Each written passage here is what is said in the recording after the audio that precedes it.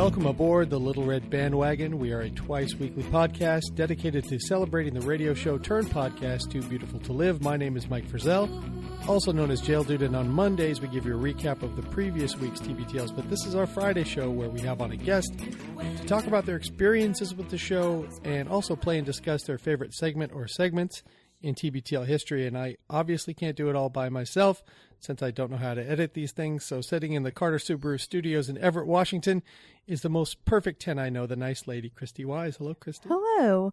Are you saying I'm only invited because we edit the show? Well, you don't edit. You don't edit. You were going to learn, and you've been on me to learn. But, yes. But you need to lead by example there. Okay. Let's just say that. So, what if Meredith learns before us? We'll Meredith be terrible people. Could probably master it in 20 minutes, I bet. She's smarter than all of us. So. Well, Anne Lundholm, the archivist, Googled it and figured it out more than we can do. Yeah. I'm more into Tom Sawyering people into doing my work rather than learning how to do things myself. I'm a little old to be learning new things. Oh, okay. I think you know that. You've maxed it out. So, as promised, we are having friend of the show, Phyllis Fletcher, back for a monthly selection of Phyllis's faves.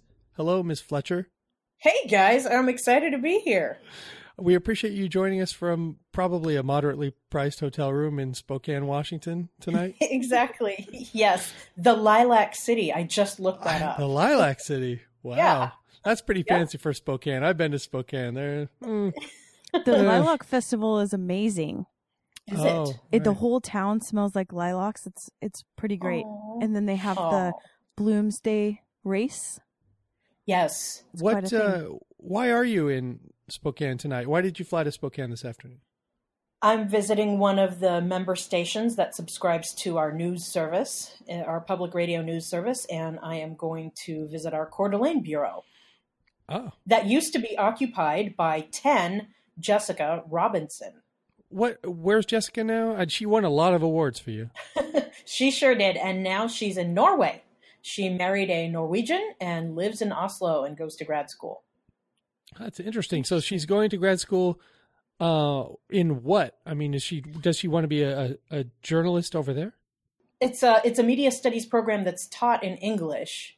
Mm-hmm. And I head her up sometimes on Facebook, and I even noticed this morning that the American poet Saul Williams was going to be performing in Oslo, but and I was going to tell her about it, but I realized it was 8 p.m. when I saw that, so I didn't get to tell her in time. No. But Right. It's fun because every now and then when I see, I'm sure like all of her friends, when I see anything tangentially related to Norway, I send it to her with a little Norwegian flag emoji. Right. I know someone in Norway. Yeah, I know exactly. someone there. Sure. Yeah. So, because we have you here tonight, Phyllis, I'm going to introduce a segment that I guess we'll do every time you're here, and that is While We Have You, because you lead a very interesting life, and thank you. I don't. So We have to vicariously live through you. you're right. I want to live through you. I mean, you do stuff that matters, you know. I go service a buffet and really do nothing else with my life. So Buffet. Oh, delicious. Wait a second. What kind of food? it's pizza, pasta, desserts, stuff like that. Okay. Nothing special, believe me, nothing special. And I'm not a buffet fan myself. I don't have the metabolism for it. It's totally wasted on me. Now, So- why is that? Is it just too starchy or? Well, no, I mean, I can only eat so much. I mean, I get full, I don't get my money's worth at a buffet. I get full hear really ya. fast, and then I'm mad that I paid a lot of money for a buffet, especially if you go to, really nice buffet, like some seafood buffet, Vegas and you or pay $30, $40, and then I have like 3 shrimps, and I'm done, and then I'm like pissed off the rest of the day. Yeah, then you're like, what did I do this for? Yeah, when I think about it, maybe my buffet days are actually behind me because it's been a long time since I've really done that. It's a young person's game. Yeah, exactly. I was in my 20s in Vegas, I think, last time I Right. went to a buffet. Right. But I went nuts, man. I basically was there for lunch and dinner. I didn't care. I was like, I'm going to town. My brother still just stands at the prime rib station and just has him place the slices directly into his mouth. Big ass trough of slices. So, Phyllis, you've brought us a couple clips tonight, and they're very short, and we'll get to those. Also, we'll tell people how to get involved, and we'll do a little housekeeping later. But while we have you, yes, the Northwest News Network, I know we've talked about it before, but I'm very interested in this because I spent a lot of time in my life listening to public radio and a lot of time listening to KUOW in particular and other public radio stations, no matter where I've lived in the country. And the Northwest News Network is a group of reporters. I take it you're the boss, right? Yes. And what you do is provide content. You're like a bureau, and you provide content, and you have member stations, and they have the option to carry or not carry whatever stories you come up with. So it's your job to like try to service their needs. Yeah, exactly. Yeah, it's interesting because Northwest News Network is catchy, but we're not so much a network of stations as we are a service. And you described it exactly right. We have bureaus in Olympia, Salem, Coeur d'Alene, and the Tri-Cities. And they're all awesome reporters. And basically this dozen or so radio stations that kick into our service, they collaborate to fund us so that they can have really high quality reporters in these areas where they have broadcast reach but no staff. Right. That's the whole model that it's based on. The reason this really interests me is because when I got out of college, I worked in a news bureau for WFAA out of Dallas, the ABC affiliate in Dallas. I worked in DC for them, but because WFAA was smart, I mean, it was a BLO company. Because they were smart, they recruited some other stations to help pay for the bureau, and we would, like Norfolk and other cities. So while we weren't covering Texas stories, we would cover stories that would make these other stations bite. So they would help pay along the way. So it was kind of a version of what you're doing, and it's so interesting because your job is so different every day. I mean, you're covering a lot of issues. Like tonight, you're doing these visits, right? But you have to get out of here at a certain time because you have someone at a campaign rally somewhere. He's covering the Republican primary in Idaho. He's in Boise tonight, and he's standing by to watch the tabulation of results and then file a story for the morning. So he's great. He's our longest time staffer. His Austin Jenkins? Tom Bonsi. No, Austin's in Olympia. Oh, okay. Tom is our roving guy. Austin has always been in Olympia, from what I recall, right? Yep. Ever since we got him, he's been an Olympia guy. And he's awesome because he's somebody who came from television. So he can do all that stuff where he goes on TV and he's either the guest or he's hosting something.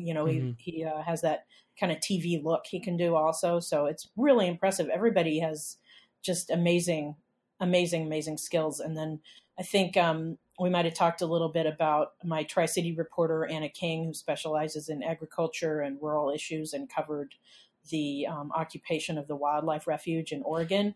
And then I have my State House guy in Oregon, in Salem, Chris Lehman, who also is really good at going live. And they're awesome. And what I love about working with them is they are really the kings of all that they survey in terms of like they're followed by major news outlets on Twitter and stuff because they are often the only reporter covering something until, NBC and CNN and everybody drops into the scene to try to catch up on what's going on. And in those situations, they'll go live on national shows sometimes, like All Things Considered or To the Point, Warren Olney, whom Andrew always used to talk about.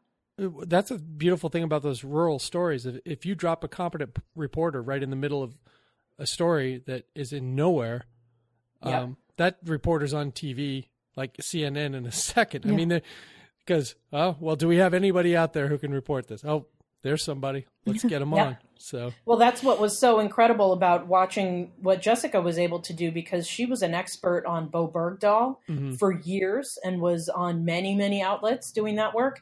And then when that crazy Rachel Dolezal stuff happened, I mean, I remember talking to Luke and Andrew at the time about it, and Luke made a great joke that ended up in my Seattle Times piece about it, that I appeared to be almost scientifically engineered to cover that story, which was amazing.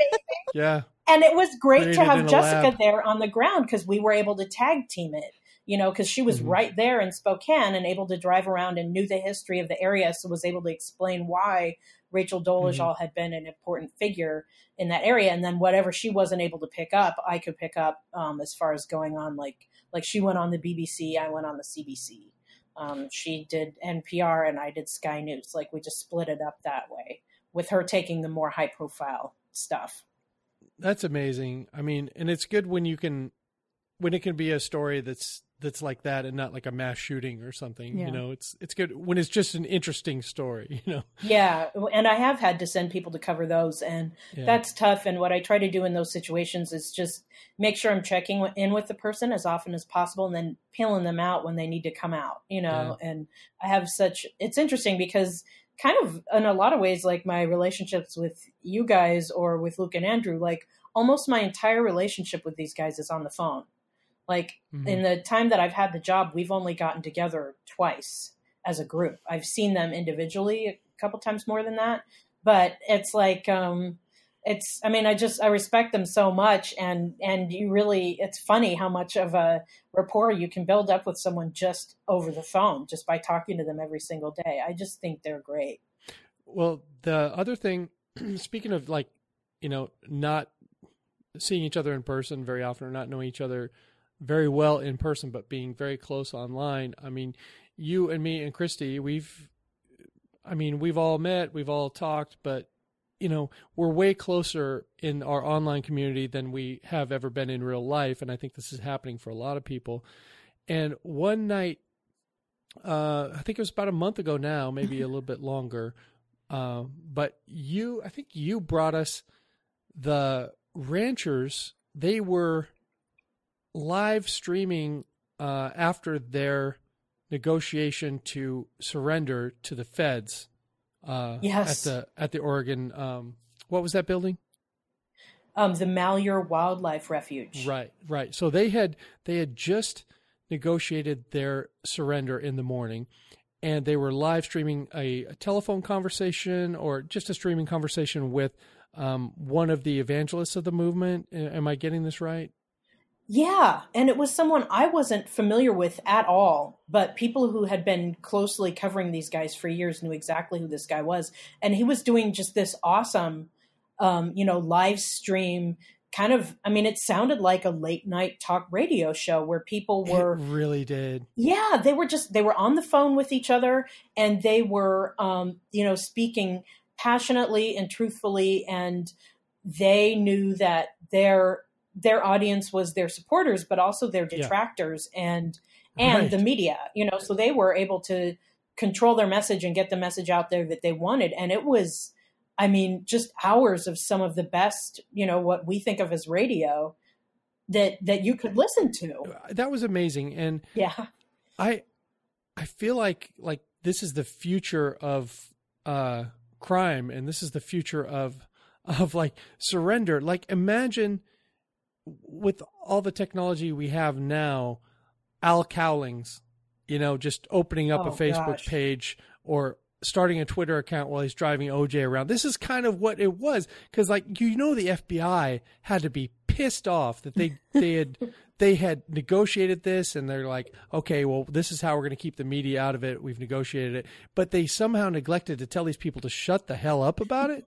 Yeah, that was fascinating, and that was an angle I hadn't thought of until you brought it up. So yeah, when you say that I brought that to you guys, it's like Jeremy. I knew that Jeremy had an interest in these ranchers, and so when I realized that this was going on, I was like, oh, I got to tell somebody about this. Oh, I know.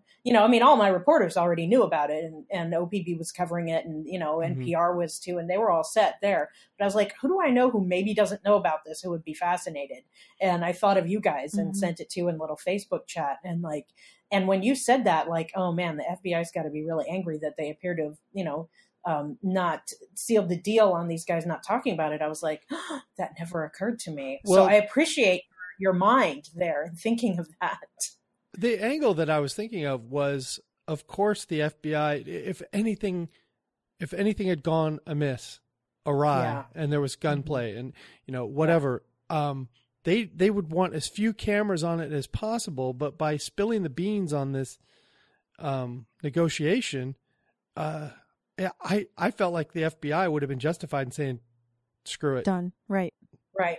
But then they were kind of, they had the FBI's butts over a barrel when it comes to that, because it's like, does the FBI want their shooting of their targets live webcast? Because that seemed to be basically what the people were calling for during that, was like, come on in here and get us. Yeah. I mean, I was really glad that didn't happen, because that was scary, just not knowing what was going to happen. But when you say it's the future of surrender, and I'm sure you'll agree, yes, the future of crime and surrender, if you happen to be a target that law enforcement is not, like they are not eager to have the scrutiny of shooting, because I mean, that was definitely true in the OJ case. Like, that's why it was such a standoff, because the cameras were there, and in the futuristic version, like, they would have been live streaming it themselves or whatever. But if it's someone that they don't care about, I mean, I guess you have to wonder if it's an isolated person, all of a sudden, like, periscoping their own, being, like, told to stop and freeze and stuff like that. If the person said, I got this going on Periscope, like, would they care or would they not? I don't know.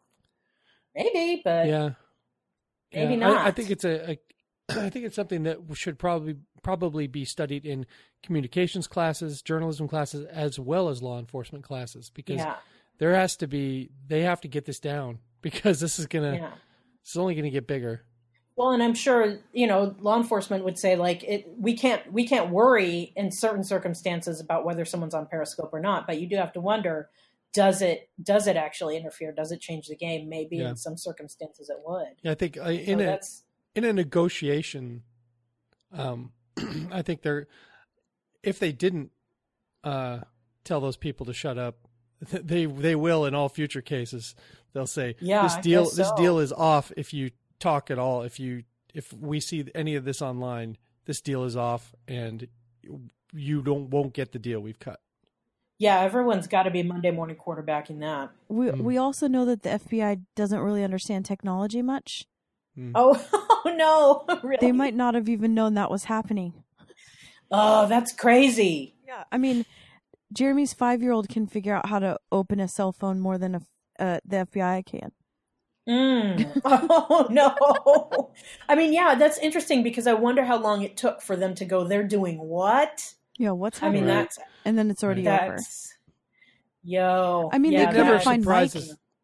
It never surprises me when there's incompetence in the FBI, because they didn't find you. They couldn't find me. I mean, come on. And how mad were they when you turned yourself in? Oh, I don't know about the FBI in general, but the agent that was pursuing me was not happy. Not happy that I turned myself in. Can you believe that? You were going to be his Moby Dick that he was going to retire on and tell stories about. I guess. I don't know. Anyway, that's really all I had. Chrissy, did you have any other questions for her before we move on to these clips? No. So, are you going to follow the primaries to all of the states, like all of the Northwest? Yes. And I always have to kind of mentally reset and go, okay, which states decide how? And it's interesting too, because, two of them always go, since the Reagan era, have always gone blue, and one of them has always gone red. And so you kind of tend to, have just a little bit more awareness of how each party decides there. Like, for example, Idaho, their Democrats decide in a completely different way, and that's not happening yet. But there has been some attention paid to, are there people who aren't actually Republican who have registered? Because then we also have these different systems where in some states it's you get a primary ballot that's divided up, but it's not, you don't have to be registered with a party. And then in other states, you do have to be registered with a party. So Idaho, for example, you have to be registered with a party to vote in. But just that day? Party's primary. Yeah. I can't remember how far in advance you have to do it, but you can do it pretty close up to the date. And so people were wondering, are there Democrats that are so vehemently not wanting Trump that they're registering as Republicans to vote against Trump in Idaho? And maybe that'll be something that'll be kind of, you could kind of figure that out maybe by comparing precinct to precinct Would that after the fact. Phyllis, would that be because they just figure Hillary is a foregone conclusion, so they're going to vote where they think it matters? I guess. Or they don't care also, between the two. Yeah, that's interesting because, what I would think would be probably not cool is if they did one, switched it, and then also participated in the other. Like, that probably wouldn't be, so fair. But I don't know that anyone's actually doing that. Also, the Democratic vote in Idaho doesn't really matter. In their delegations to the conventions, it does. Oh, it does. But okay. in the electoral college system, it doesn't. I mean, I don't want to be a Luke and say that people's votes don't count or don't matter or anything. But in a state as red as Idaho, when it comes down to the electoral college, the Republicans and who they vote for are way more important. I mean, in the end, it's going to be, overwhelmingly, for the electoral college, it's going to go Republican. But as far as for the delegations, since those conventions are separate, it does matter. Yeah, and with Idaho, or Boise specifically, it's similar to in Austin, where it's kind of a purple city. Because of the college. Yeah. It's a blue inside of a very red state. So that's interesting in itself. I remember because I was in political science classes during the Bush Kerry election, and a lot of people were registering to vote to get McCain as the nominee. Oh, so people were crossing over and signing up as Republican to have Bush not be the nominee at that time. In a bunch of different states, people were doing that. I know in Washington it was a big push. Okay, yeah. So in Washington, they would just be able to do that on their ballot because there's no requirement to join a party. Right, you just say it that day, kind of, or you show. There's no requirement in Washington even to be a non-felon because I used to vote when I was in Washington. In fact, if I moved back, I could vote. I voted for Obama in the first election illegally. Mike, you're not supposed. Is the statute of limitations up for that? I guess he's almost done. I don't think you can get arrested for voting. I would love to be the first person to get arrested for voting. Oh, there's been people that have gotten arrested trying to vote. Not white people. Don't forget your Southern history. Not white people. You know what? Here's a fun one. So in that election, I was covering caucuses, and so it's a kind of honor system thing where you go into whichever one you want to participate in, and at that point, I think Christy has too, right? To a caucus? You've caucused? Yes. Yeah. I caucused for Obama. I won my neighborhood and went up to the city, but didn't win for the state. Aha. Okay.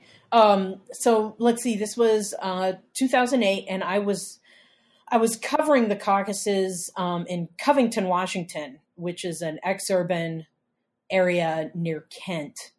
I don't know if Kent has come up on the LRB before. Will lives in Covington, I think. Okay. Yeah. So Will, Pilot Will. Will the pilot. Yes, Will the pilot. He's Kent adjacent there in Covington. Lovely Covington. Yeah, lovely Covington. It was maybe like 30 years ago, it was still pretty rural, and now it's very, very suburban.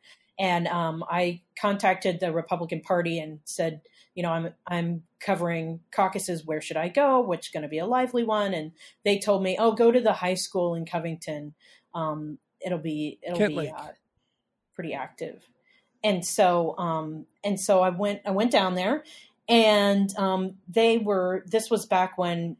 Now it's different, but at that time, the Republicans and Democrats caucused on the same day. And so they had the Democrats in the gym and the Republicans in the lunchroom. And I had been to that school before because I had covered it as an education reporter. So I went straight in the lunchroom, and the gal who was greeting people and sending people places said, "Oh, honey, y'all are in the gym."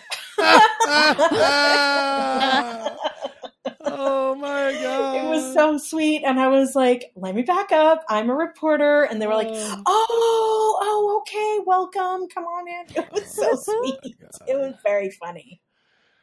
Oh, man, I'm deeply uncomfortable right now. When we did it, so we did it in separate schools. They separated us probably for good reason. And so I was so confused because when you look up Washington Republican caucusing, they were supposed to do it a few weeks ago. Right. But they are not really doing it now. Turned out. Yeah, they're relying on the primary now in Washington State. They decided, the Republican Party in Washington State decided that's how they wanted to do it. So they got to do that after, just because there was a poor turnout at the caucus, then on the fly they had decided that already. Okay. I think that just word hadn't gotten out very much. Okay. And so, no, they're doing the primary in May. And so that's one of those things where you just get a ballot and you just fill out the section that's applicable to you, since there's no party registration to participate. May seems so long. Yeah. It's a lot of things will be decided by then. So it's pretty interesting that it's waiting that long. Well, Christy, until next time, we've managed to talk more politics than TBTL has. Welcome to Northwest Political Talk. But we're here for Phyllis's faves, and she has chosen a couple clips from March episodes, because we're in March, and both of them are from the same week or roughly the same time in March of 2010. The first one is Rap Master Maurice. Oh, and I should say, let's stop the show. Stop the show. You just finished all of the podcasts of TBTL. You haven't gone back and completed the radio days, but you have now listened to every podcast TBTL episode. Congratulations. Thank you. I'm so excited. Can we get a Jeremy? Thank you. Yes, I'd like to thank everyone involved in this. And there's not many radio shows. I know. So you're going to sail through it. Next time we talk to you, you're going to be done. It's crazy. I'm so excited. I mean, one of the things that helped propel me past this milestone was I was on vacation for a couple weeks, and also Howard Stern was on vacation for a couple weeks. So I was able to just go. Do you sync that up? I mean, how does that work exactly? What's that now? You and Howard sync that up? It was a coincidence. I can honestly say that I was kind of psyched when I realized that coincidence, because whereas in the past I would have been so bummed, now I was like, I get to listen to more TBTL. So I just powered through it. And then I was so psyched when I was like, wow, I actually did it. I've listened to every single podcast episode. Well, that's a great accomplishment, and I wish you luck on the radio days. Thank you. You're bringing us a clip tonight. You're bringing us two clips. The first one is a Rap Master Maurice clip, and I'm sure most tens know who Rap Master Maurice is. And but Phyllis, why don't you explain Rap Master Maurice? And actually, Christy, I think you've met him, and you have some of his art. So you all take it from here. Yeah, I want to hear what Christy has to say about meeting him. I met him at he talks a little bit about it in this. He came to Bumbershoot and took questions from the audience and then went in the back and wrote the revenge raps right there. Okay, so that's when you met. Yeah, and so great. So if you go to his website, it's just DerekErdman.com. Yes. He wears this ridiculous outfit when he's Rap Master Maurice. Yeah. It kind of looks like a dress or a coat. It kind of looks like one of those things, when you see Indian immigrants walking down the street with their wives and they've got their hands folded behind their back and they're just walking contemplatively. It's like an outfit like that. Oh, so I just pulled it up and he has a notice in all caps. Rap Master Maurice does not wear a dress. It's a one-piece revenge kilt. It's great. Sure it is. So he still does these $17 for revenge wrap. wrap. $17 now, because it was $7 originally, then it went to $14, and now we're at $17. Yeah, and he said, do it now because it's going to go to $22. Oh, yeah. Get in now. You got to get in now. And then if you want to friendly one, it cost $24. Okay. Yeah. I was just Those going to ask, suck. does he still have the surcharge? Yeah. And I mean, That's if you no go fun to, at all. No. so he does this thing. It used to be called, let me see what it was called, painting. So he would do something called $10 portraits. No, $20 portraits. Okay. It used to be $15, and now Oh. he does it for $20. But those are Derek Erdman portraits, not Rapmaster Maurice portraits. Right. Okay. He has lots of balls in the air, this Derek Erdman. He does. So He does. It's a lot of very reasonably priced balls in the air. so for a wedding present, I had a friend who thought that he was hilarious. So for a wedding present, I took a picture of her and her then husband, I guess, after the wedding, and had him make them their picture, and then framed it for him, and she thought it was great. But I mean, he does things like you can get advice, you can call up and get advice, a free psychic hotline. Right. He's also Free? a notary. Oh, wow. Of course he's a notary. What low price service isn't this guy going to provide? That's so great. Free Well, drawings when of you Carol need a notary, Channing. you really need one. Oh, was Does it that? count your change for you like they do at the bank? So yeah, I'd like to call the advice line sometime. Yeah. Yeah. Well, I would totally want to hear his advice, because people who are good at giving advice, I think, A, they know their advice is not going to be welcome or accepted or acted on. Right. Yeah. And B, they basically they have a way of acknowledging that in their advice, so that you're kind of let off the hook. Mhm. But they give you something to think about. And Yeah, so like I would Spratt love to gave hear. the Dowager Countess something to think about when he talked about the outfits that Yeah, she the might be outfits wearing. in the summer. I want to call and ask if I should get mushrooms on my pizza. Yeah. Right. I said I didn't care. How many mushrooms am I entitled to on my pizza? So this clip is Rapmaster Maurice says he had written a rap. I don't know if it was authorized or unauthorized. He had written a rap. A 10 wrote in. Oh, right.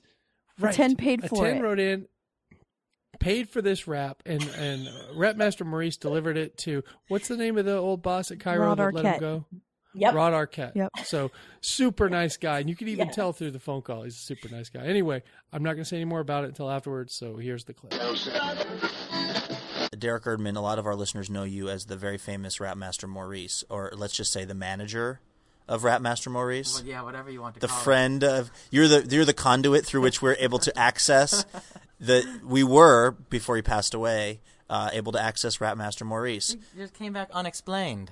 There was no explanation for his revival. Someone has a lot of nerve. That happens all the time though in hip hop. That's very common. You're right. If I remember, wasn't he was driving a Volvo near Cabrini Greens and he was That gunned down? True. Yeah, that was the story. I guess maybe what's coming out now are his stuff from the archives. I see. Right. And a lot of it was very prescient. What a coincidence. Surprisingly specific. Like the music of Tupac.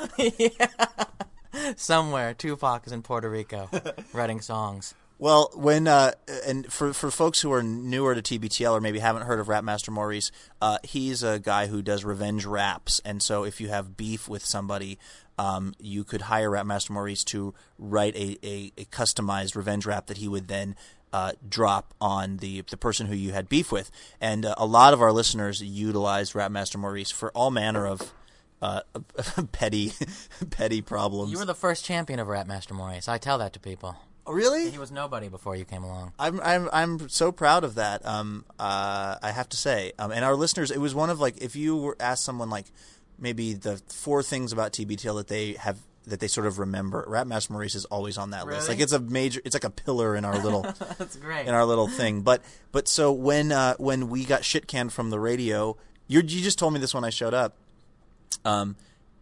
Somebody actually hired Rapmaster Maurice to actually have a revenge rap put down on our old boss Rod Arquette at Cairo. I didn't know if it would be a good idea. I thought maybe it would.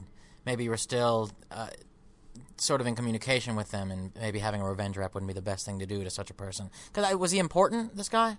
Rod Arquette, he was the program director, so he was our direct boss. So he was important in that way. But the other thing about him, and by the way, he just resigned. I don't know if he jumped or was pushed, but he just stopped working there at the place, so now it really doesn't matter. But even at the time, he's a super nice guy who is not someone who's super well-versed in the world of hip-hop or revenge raps. So probably when he got the call, he just thought, someone's smoking some doobie. You know what I mean? Like, he wouldn't be like, oh, Luke put this person up to this, and now I'm mad at Luke. Like, those are not connections he would ever draw. It seemed to me, if I remember, because I haven't listened to it for a while, but it went over his head. I don't think he answered the phone, which is something. I didn't think he would answer the phone. Let me guess. I'm going to do an impression of him answering the phone. I haven't heard this tape, but when we hear the real tape, everyone's going to laugh, hopefully. Rod Arquette. I think it is like that. Do you want me to play it? Yeah, hold on. Let me set up the thing here. Where's the speaker? Where's it going to come out of? Okay. So this is Rapmaster Maurice with a revenge rap aimed at Rod Arquette, the guy one of the people who kind of fired us from the radio.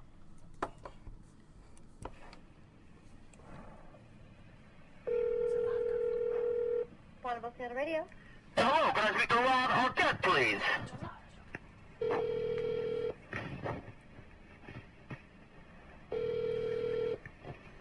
Rod Arquette. Good afternoon, Rod. Yes, sir. This is Rapmaster Maurice. Hi, Rapmaster Maurice. How are you? I'm pretty good. Good. Word around town is that you made some programming changes to your radio station in Seattle. Yes, we did. And some of those changes weren't so very good. So I made a rap about it. It depends on whose opinion you're asking. Well, my name's Maurice, and I'm here to say you messed up your radio station in a major way. I know times are tough, and maybe money is slow, but you can't go and cancel your very best show. Now the Tens have spoken, and I speak for us all. Bonneville International's got a lot of gall to put Luke, Jen, and Sean right out on the street. It's not at all okay, like my man Buckwheat. Now here's my advice. Get them back on the air without TBTL. Your station's nowhere. Seems to me that KIRO probably stands for Kinda Idiotic Radio Organization. Thanks for being a good sport. Peace. Oh, that is without question the greatest. Well, of course it's about me, so I'm inclined to love it. But that might be the greatest revenge rap I've ever heard from Rapmaster Maurice. That's beautiful. Thank you very much. I see. At the end, I told him thanks for being a good sport because I wanted to smooth it over, kind of like a. That was so smart. I love that you used the Rapmaster Maurice voice with the secretary. I don't like to be out of character when I'm on the phone. I become a different person when I pick up that phone. I know because we had you do some live revenge raps. Remember, we had you call a couple of payday loan centers? I do. I was very uncomfortable doing that. You did a great job. I'm sorry if we put you on the spot. Oh, it's okay. I just don't think I like to do it in person. I don't like to see people. I don't like people to watch. Well, that's amazing, and I appreciate you doing that, and it did not get us in any trouble whatsoever. Good. I'm glad to hear it. I think Rod Arquette deserves a medal, not only for putting TBTL on the air in the first place, but then taking it if he's off. the one that did it. I'm not sure if he was the one who did it, but allowing it to exist at all on the radio and not immediately pulling it off the radio, because it just wasn't what was conventionally known as radio in those times, and I'm sure the ratings proved it. But although I will say also that, what do you think is going to happen to the ratings when you take TBTL off and then put Frank Shires, the news junkie, on? I mean, do you think this is gonna solve all your problems? You know, why can't we give TBTL another quarter? Well, I like the dazzling detail that Rod Arquette also got fired. Yeah, he did. By the time this happened. Well, there's a couple things about that that are interesting. I think is program directors go into a job assuming they're going to be fired, especially in commercial radio, just because things change so much. So he is probably, semi okay with that. And, they know they're going to have to fire people. And he probably didn't really need the ratings to go up. He needed the expenses to go down. Right. Because the listenership at night is so low anyway that, Frank Shires is coming off the Pimp convention, so he was available for $5. But, if you cut your expenses down from, 3 people to 1, and, they probably have different contracts and different arrangements, it was probably just looking at the numbers thing and going, wow, why am I paying for these 3 people when I could be paying, I could take this person, put them in this other day part and take these other 2 people. And we're going to get the same 4,000 listeners from 7 to 10, no matter whether we put a Monkey, or Frank Shires or TBTL. It doesn't matter. Or pipe in Art Bell, start Doesn't playing matter. it a couple hours early. It just, you're right. It just depends on what is this costing me. And Luke was costing them. Yeah. And Jen was I'm sure he was. And I'm sure Jen was. Yeah. So both of you have now heard every time Rap Master Maurice has been on. What is your favorite revenge rap that he's done? Well, I mean, in a lot of ways, it's this one just because the response was so like, hey, that's okay, Yeah. Or he said, well, that's what you think. Yeah. That's so great. Yeah. And that it's someone we kind of know about, like that makes it more interesting. Yeah, when it's someone we kind of know about. So I think mine might have to be this one. Mine was when he called Dix. Yeah. Oh. That's the one. Yeah. Because he was visiting from Chicago and he had it for the first time. Yeah. He didn't care for the Mike, fries. Did I steal yours? No, that's it. And he didn't care for the fries. And I will say the fries at Dick's are very polarizing. And like my brother loves the fries. I don't love the fries. But at a certain level of intoxication or hangover, those fries are almost an elemental thing. Yeah. You must have them in your gut. Oh, yeah. Well, I have to say, I'm glad. So isn't there a thing where they changed what they're fried in? So that it's... yeah, because they used to have the saturated fat, the killer fat or whatever that stuff. Yeah. And I have to say, I'm glad they changed it, but I do think they probably were better before. They were. Now I don't think I would notice a difference, but when they changed them, I was like, oh, wah, wah. Yeah, it was like Coke to New Coke. You just you couldn't help but notice. Yeah. And if it means I don't power munch like 2 bags of fries, then it's probably good. Okay. But, so we're getting into the fries. Let me say something about the fries. Yes. Okay. Yes. The way the Dick's fries sit in the bag and the way they're served, they lend themselves towards a big grab because you can really squeeze it down and get that oil going and just shove it right into your fry hole. Yes. And that used to be easier when they were using the killer oil. So, it's harder to get those mashed quick bites in the kind of bites that you want to get because by the time you figure out how many calories you're consuming, that's already done. It's too late. Yeah. Mm-hmm. Yeah. So you can't have too many regrets about it. Anyway, I'm probably getting too deep on the fries. And with the fries, I mean, I wouldn't choose those probably even in my top 10. However, since I don't eat meat, when I go to Dick's, that's what I use as the meat. Sure. Yeah. Yeah. I don't know if you guys know this, but I was in prison at one point. Oh, really? Get out of here. On Cheeseburger Day, I would trade my patty for someone else's cheese, like their bun and cheese, right? Yeah. So they could make, double. they could just eat meat because some guys are like all protein because they're lifting weights or whatever, and then I would shove fries and make like cheese fry sandwich. I would get 2 cheese fry sandwiches just for giving up my meat patty. Mike, that is my order at Dick's. So I would do good in prison. I mean, basically anyone that goes with me scores because they get 2 patties. Yep. Because I have to get the deluxe so I can get that sauce. Yep. I think if Bobby were here, he would, it's like insert joke about giving up your meat patty here. Yeah. That's why I prefer doing shows with women. Yeah. Right. Exactly. Because I never say anything inappropriate. No, you never do. We can count on that. No, I'm hungry. Of course we are. I'm hungry too. So hungry. Christy, before we move on to the next clip, you were mentioning something about the ICP experience in this show because, the whole reason that Maurice was on, I think, was to talk about the documentary he did. Mm-hmm. And he got inspired because he saw the commercial for the Gathering of the Juggalo.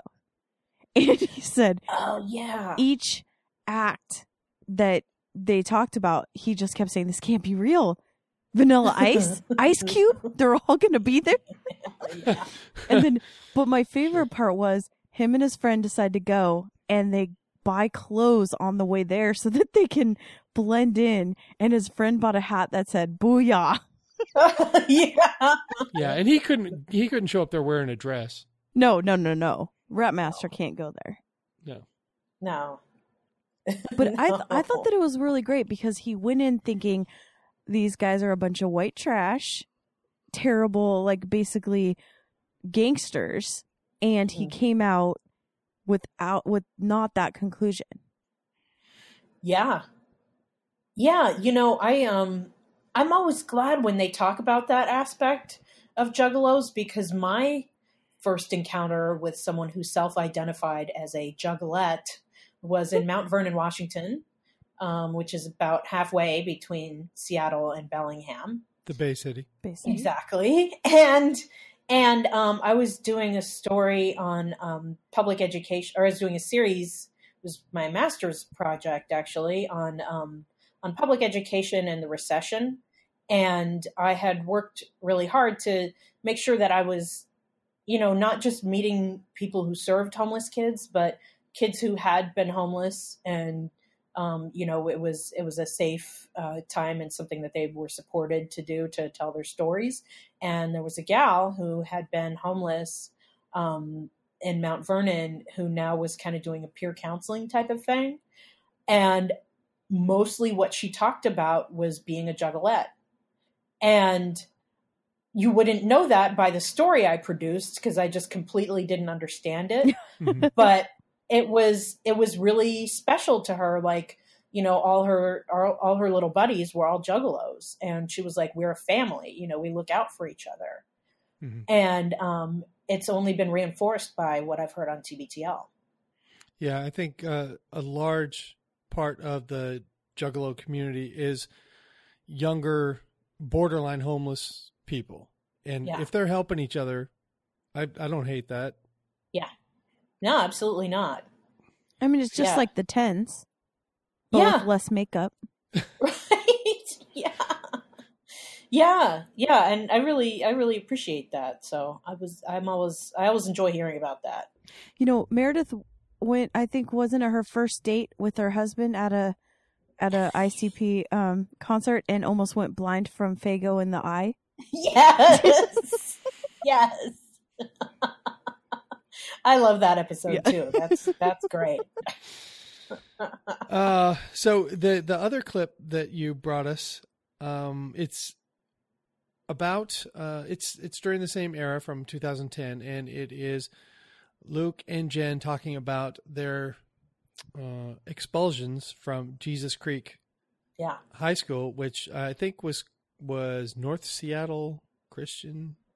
Seattle Christian. Mm-hmm. Yeah, they've said it a few times, and when they've said it, I thought that sounds like it's still real, but I was thinking of different school. I think North Seattle Christian went.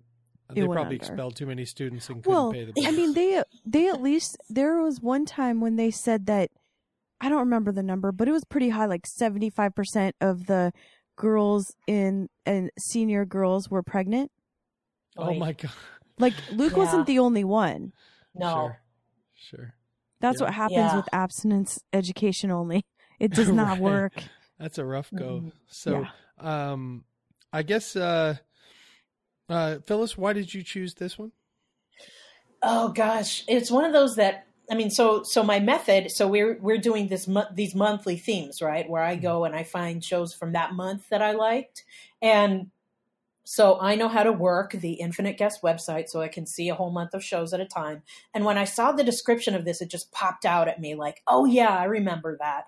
And whenever an episode would do that for me, I would pick it out. And as soon as I started clicking around in it and listening, I was like, yes, I remember these stories. And it was like, I knew what they were going to say right before they said it.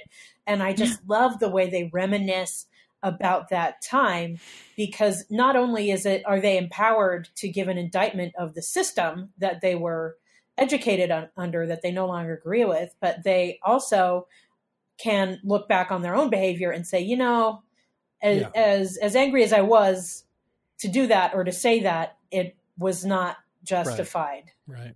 And to me, those are the best kinds of stories, when people can articulate how they've changed. And it's just hilarious. Right. So the only thing I really have to do to set up this clip is to let people know the discussion prior to them getting to this point was about flipping people off. Yes. Giving the FU. Yes. And the different ways you can do it. And the obvious one is the middle finger. And then there's the I guess Italian rooted flipping of the chin. Well, don't forget the dazzling detail of Jen getting flipped off that way and who did it. Do you remember? It was Joey Buttafuoco did that to her on the red carpet at the Oscars. Oh, I didn't go back that far.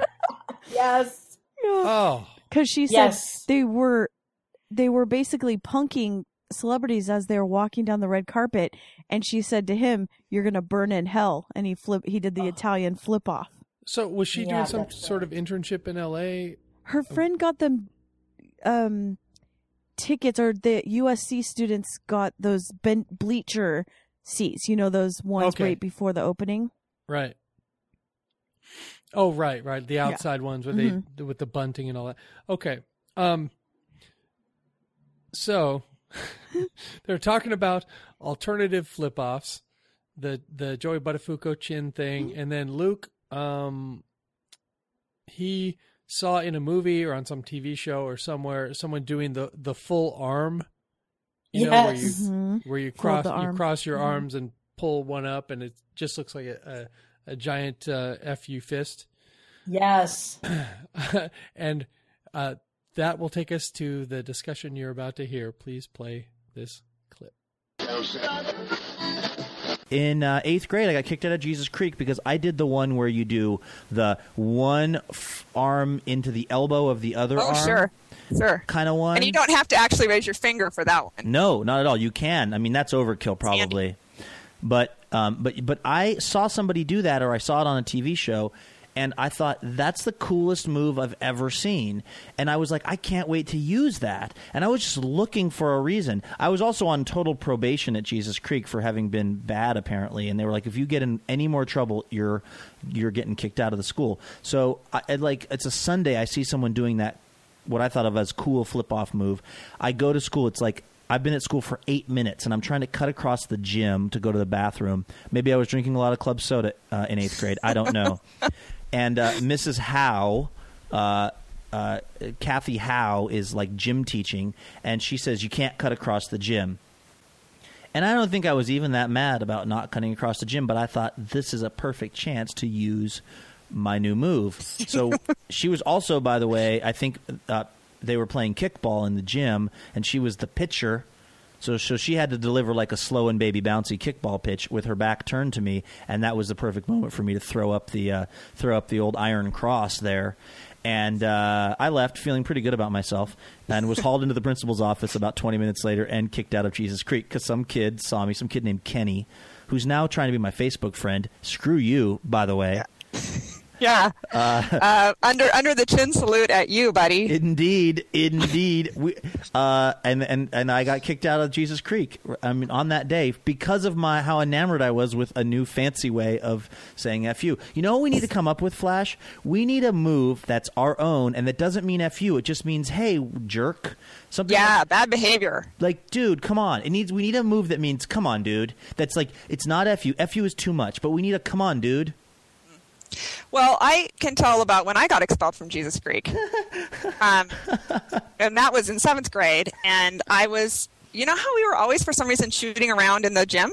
By the way, there was always time to, shoot baskets. Yeah. I want to quickly interject here that getting expelled from Jesus Creek meant you were suspended for the remainder of the school year. But because it was hanging on by a financial thread, they would always let you back the next year because they needed the $300 a month or whatever it cost. I had to go to Marcus Whitman Middle School for a full year, but it was because it happened at the very end of the year. Oh, see, mine happened at the end of the year. I had to go to Washington Middle School for a quarter, but then I was allowed back the following year.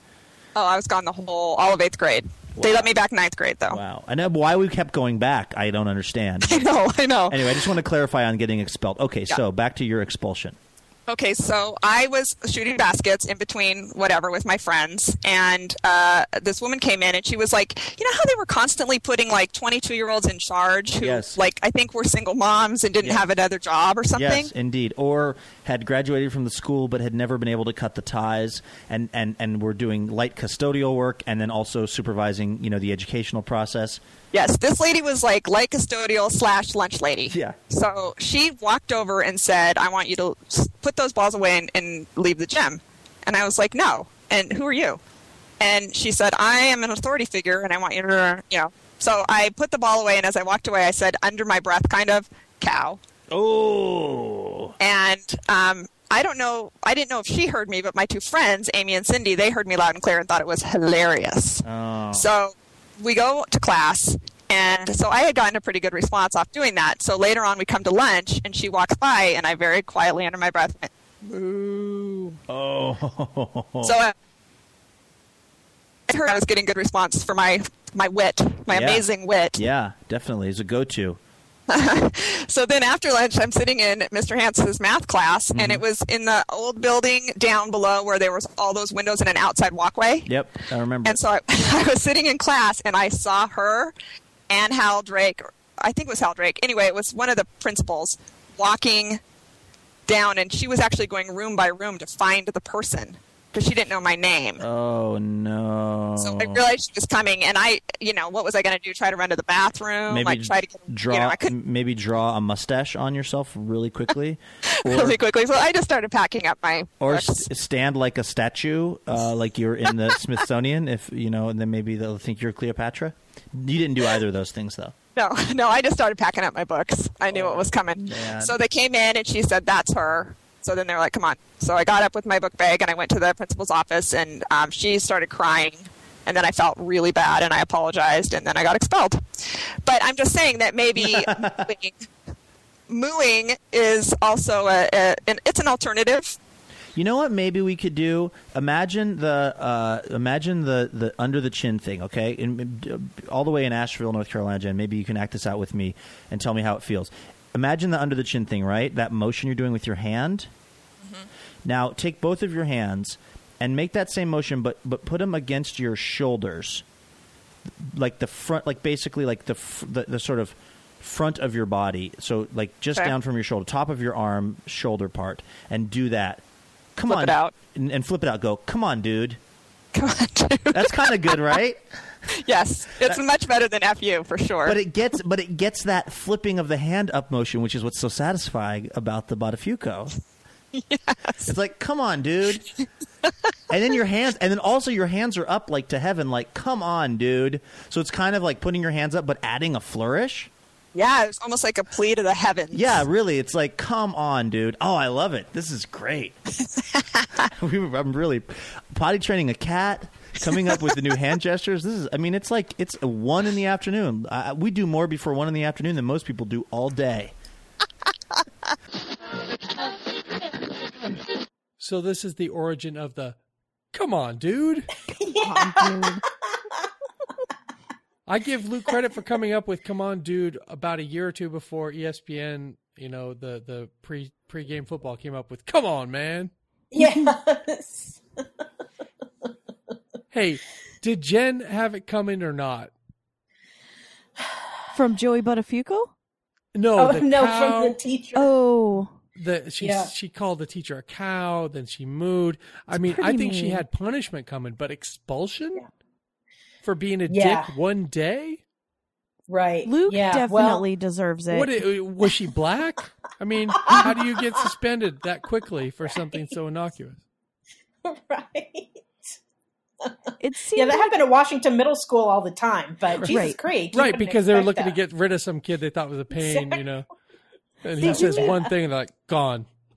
Right, exactly. Yeah, well, it sounds like it was partly about teaching the parent a lesson too, you know? Yeah. And just like having a power struggle. And that's the thing. I mean, if you're going to have a power struggle with a middle schooler, you are not going to win. And so you have to figure out a different way to educate them. Mm-hmm. But it sounded like they were just trying to bring the hammer down, you know, mm-hmm. and expulsion was a tool that they knew that the parents would really take seriously. And then hopefully discipline their kids. Right. Yeah. I wish that I never would go to that school, but I wish I had been around then and could just observe what happens, because I'm sure it's one of those where science was debatable that they were teaching there. And remember, Jason's mom was a teacher there. Yeah, yes. What did she teach? English, right? Or just 3rd or 4th grade or whatever. English, gym, science. Right. It's all the same. Evolution. Music. No, wait, she didn't teach that last one. No, right. And she liked Luke, right? Yes. Yeah. And he always would quote her. Yeah. He always quoted her, what is it? And the creeks don't rise? Good Lord willing and the creek don't rise? Yes. He would say, just like Mrs. Andrews would say. I got roots in Eastern Washington too. So you know.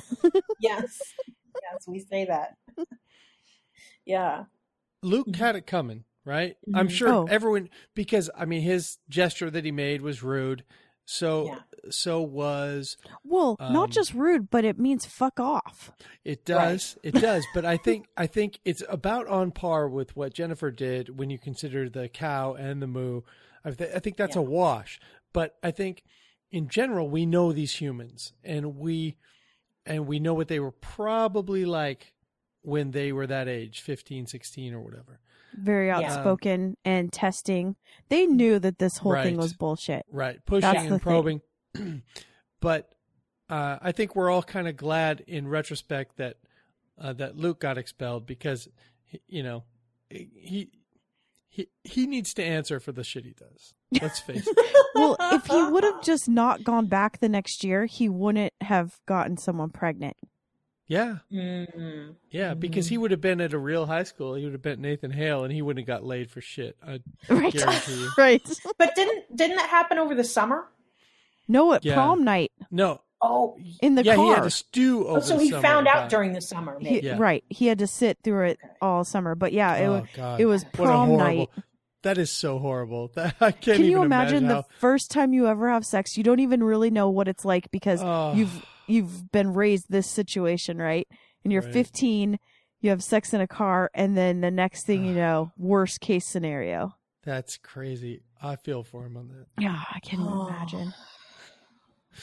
But what I'm saying is, we're glad that Luke got suspended, but I'm incredulous about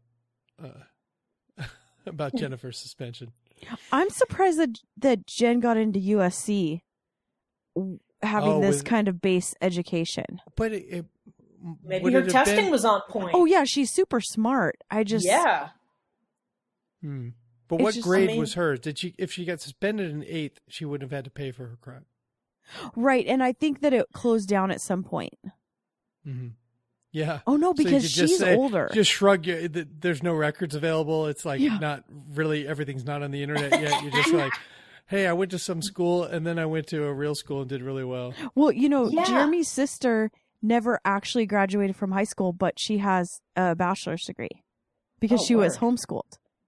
Oh. So you had to, like, she did all the classes, but you had to actually apply to get the diploma, and she just didn't do it. She just got into college. Oh, wow. That's great. Yeah. Yeah. So I wonder if that's kind of situation. Well, and they only look at 9th through 12th grades. So what grade did this happen to Jen again? I know. Yeah, that I'm not clear on. But yeah, my mom was a teacher, and I knew, to my great detriment, that nothing I did until 9th grade would matter. So exactly. Trying to develop study habits over the summer between your 8th and 9th grade, it's not an ideal situation. So. Right. So you guys have anything else on this clip? I just love, I mean, you know, whether it's Luke and Jen, or Luke and Andrew, or Luke and another guest, just people talking about their childhoods and reflecting on it. I just love that. I mean, it's so funny. And then, it adds something to it that they knew each other then and knew some of the same people. Mm-hmm. And so it's interesting too, because there were certain things Luke would only really talk about in the Andrew era from that time, because I think maybe they still knew, or Jen was afraid of running into some of the same people. Mm-hmm. But like the Super Dookie, even though that happened at the same school, Jen wouldn't really let him tell that story.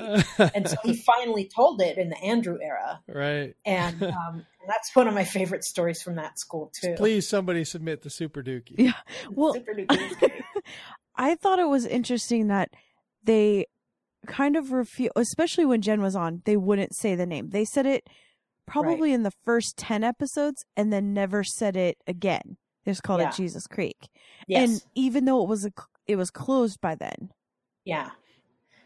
Yeah. And I could see that, because then it kind of turns into a thing like, oh man, like if someone else was talking smack about that school, someone would say like, hey, I heard someone talking about your old school on the radio. Oh, true. And then if those Venn diagrams ever intersect, they could be talking about people who are then told, hey, so-and-so was talking about you on the radio the other night. So I could see why they would want to have that. That never happens when Frank Shires is hosting. That never well, and that's similar to Luke's plumbing stories. He'll sometimes tell the name of it. Yes. But not often. Yep. Nope. Gene Johnson. That's right. Yes. And it did make it funnier somehow when I knew the name. Just it does. They've been such a presence. Specifics you get make it funnier every time. It does. And now whenever I drive by it, I'm like, yeah. I'm not hiring you to canoe up under my restaurant and nap. When we did the tour to Terrible, we walked by that restaurant and he told that story again. Right. Yes. So great. That's a good gig if you can get it in the summer in Seattle. Nice shady spot. Yeah. Little wave motion. Oh my goodness. Such a great nap. All right. I could do this all night. You got any more clips? Let's go. No.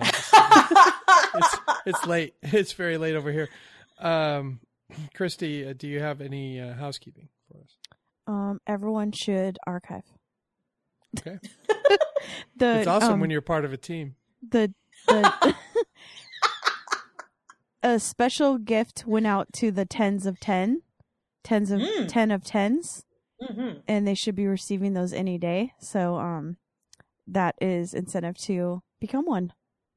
I think you should, whenever you're doing one of these, reward programs, just send me whatever it is you're sending the rest of them, just so I can kind of just feel what it's like to be a winner. You can feel what it's like to do work. Yeah. Well, I can feel what it's like to be rewarded for doing work, even that I didn't do. All right. So here's how to get involved. Go to the website, littleredbandwagon.com. Fill it out. What did I just tell people to submit? Super Dookie. Super Dookie. Facebook, go to the Stens or our page. Ours is much the better. There's a lot of Twitter addresses I'm not going to go into here except for Phyllis's. Phyllis, what is yours? Phil Fletch, PhylFletch. I don't see you too active. What's going on there? No, I'm on Facebook all the time, man. Okay. She's like you, Mike. Right. Are you trying to say that I've retired from Twitter, Kristen? No, I'm just saying that you guys are more Facebook. I do neither, but well. And I should probably tweet more. I mean, this is another problem too, is I share responsibility for our our news services Twitter handle. And so a lot of times if I'm on there, I'm doing stuff that you would never, necessarily think that it was any particular person. We're just tweeting out links to our stories. Right.